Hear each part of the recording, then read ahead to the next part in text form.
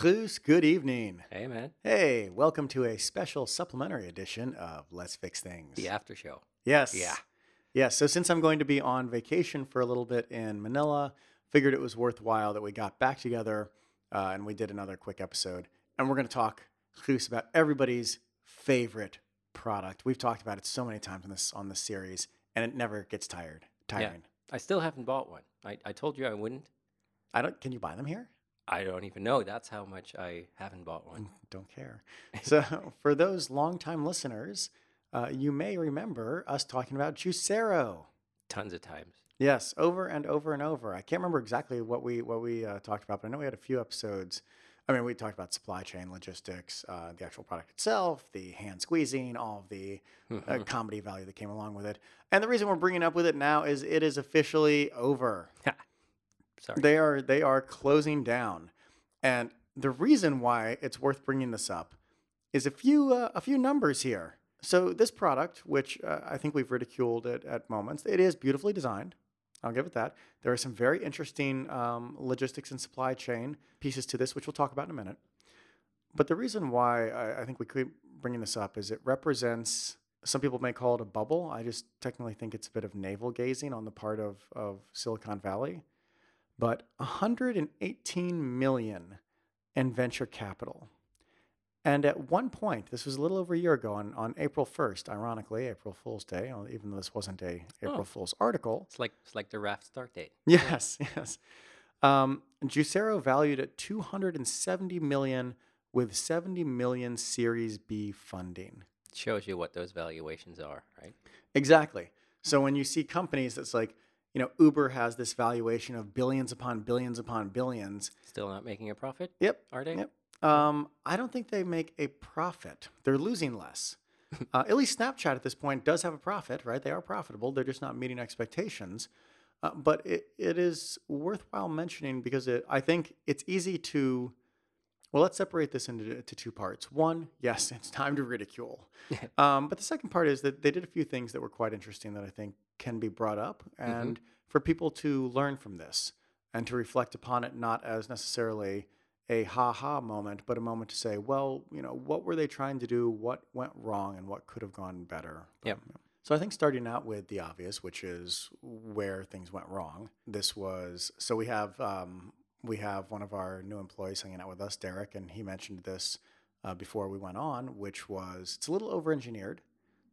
It's quite expensive. It has connectivity in it. For some reason, we have poked fun at the fact that if Wi-Fi is down, you can no longer make juice for some odd reason. Yeah.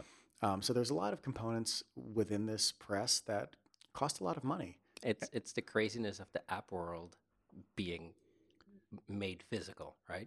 Yeah, you had to have an app with everything, even though why do you need an app for your juice? Yeah, but that's the thing, because it came with a physical component, but it was still everything that the app world is, like way too many functionalities, except in this case, you couldn't pull them after the thing was there. You bought it, you paid it, and now it's there. Yep. And what was found later is you could squeeze these by hand, the packets by hand, and almost get the same amount of juice out. So you had this incredibly expensive device, which started out at $700, not euros, sorry.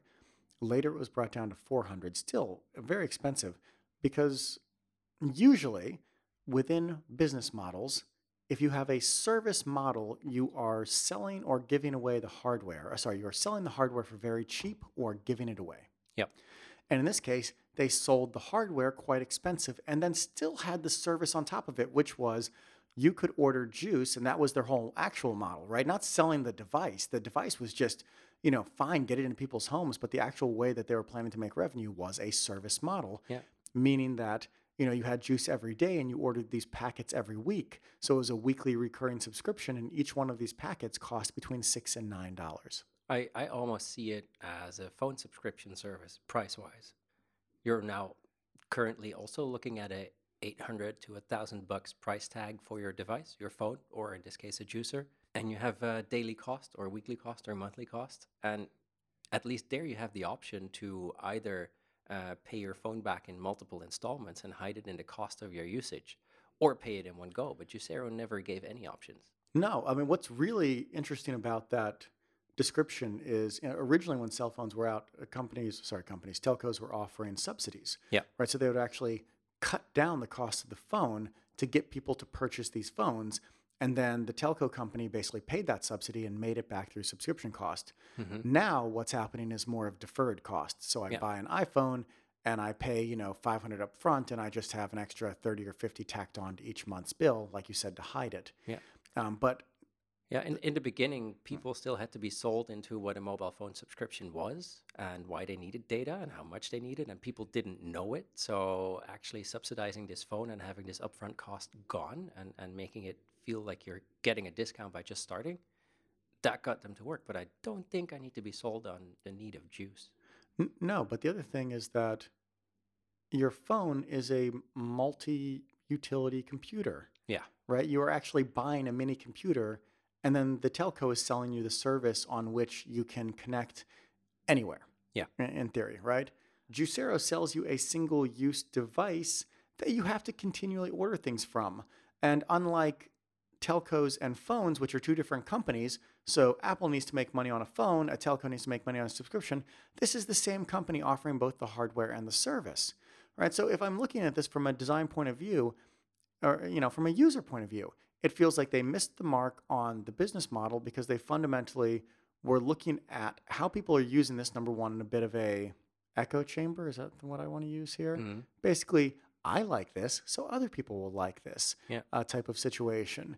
And it wasn't, cost-wise, it wasn't there, right? The price point was very difficult for anybody who didn't make six figures. If people are making six figures, to order $6 to $9 juice per day is a really, really big expense, yeah, right? Throughout the year.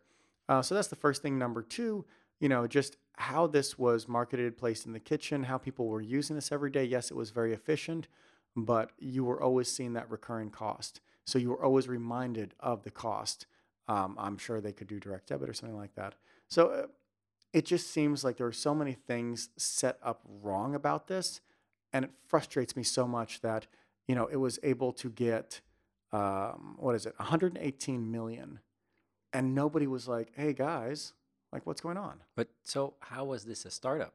Like startups are mostly disruptive technology that have no counterpart, or at least have a very different way of thinking about how the business model works. Why were these guys a startup? Not necessarily. A startup is just, a young company taking on venture capital or funding from somebody. I think they were exactly a startup. You don't need to be disruptive No, to but be a it's a startup. particular type of venture capital that is now mostly coming from the valley for technology that hasn't been done yet. And in this case, was it just to put Wi-Fi in a juicer? I feel like it. I think so. So to move to, since now we've spent the portion of the show on ragging on it, Hmm. I think it's worthwhile talking about a few things that they did that were very interesting that we hadn't seen, and I don't think enough people talk about, which was actually the application. And we did rag on that a bit, right? Because everything needs an app.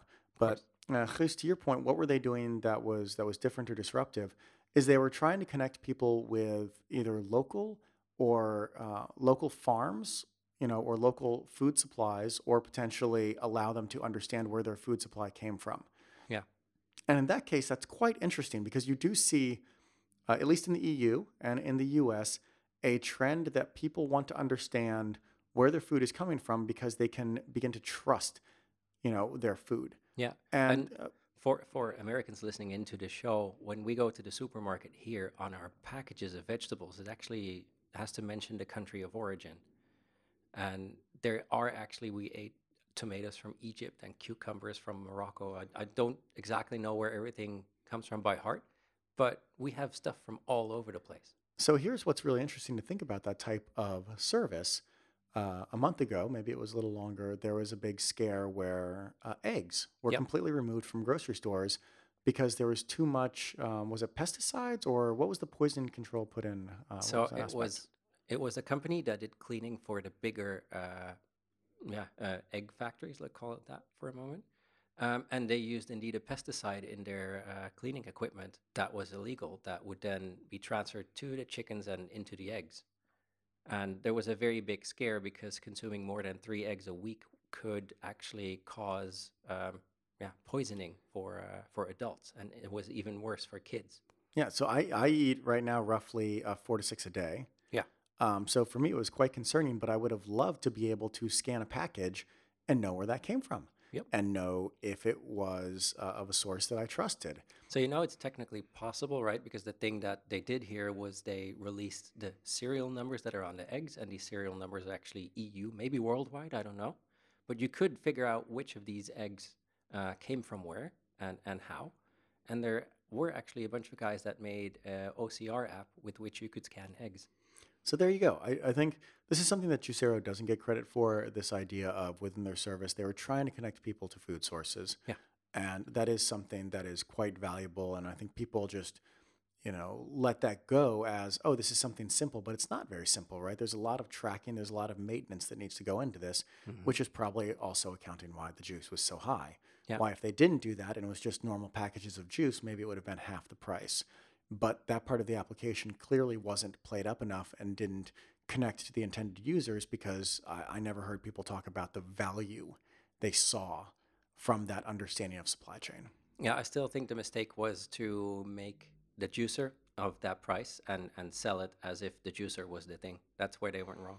Yeah, the service, well, if you want the actual benefit, right, it's supposed to make me healthier. It's Yeah. supposed to do something for me. And yeah, the product was front and center stage. And this isn't the iPhone necessarily. This isn't something where the product needs to be front and center stage. This is something where the benefits of the product need to be front and center stage. Yeah. Yeah, we have these food delivery services here. I'm not sure what they're called in the US, but here we have things like HelloFresh or whatever Crate. I think there's HelloFresh in the U.S. There's Amazon Fresh Yeah. as well. But yeah, food delivery. But none of these are about the special packaging that your vegetables come in. All of them are about where these vegetables come from and what you can do with them. And I think that's where these services are thriving and where Juicero failed. Yep. Okay, so I think that was we just again wanted to do a short episode here, a little supplementary episode to keep things moving while we were out. This is the last one about Juicero, I think. I think, but it was a good summary of again a little bit overpriced, a little bit of product market fit, a little bit on the service versus product business model side, understanding how users. May understand benefits of a product, so a little bit of empathy for people outside of the $500,000 per year salary.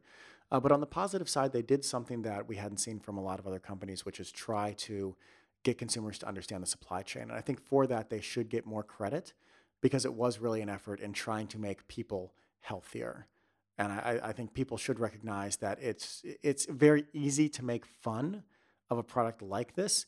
I will say, Guus, from you and I doing a startup, now a company, in Raft, it is much harder to do these types of things to get a company off the ground. So, again, it's very easy to poke fun, but I think people should have a bit of respect for the team that did it, even though we often will challenge it. Anybody who gets this far, you got to have respect for them and what they were trying to do and the types of benefits that they were trying to bring to people. I do hope in the future that somebody else seizes on this idea of supply chain and that I can really easily understand better where my food is from and just understand how to be myself a little bit healthier. Yeah, I applaud the fact that they had two guys across the globe record multiple conversations about their product. Yeah. That's big. Hey, yeah, we spent a lot of time on it. So Yeah. if nothing else, it generated, some word of mouth. So, Guus, good talking to you again. Yeah. And I think this will be the last one until I'm back. I think so. Yeah. All right. Talk to you soon, man. Good trip. Bye. Bye.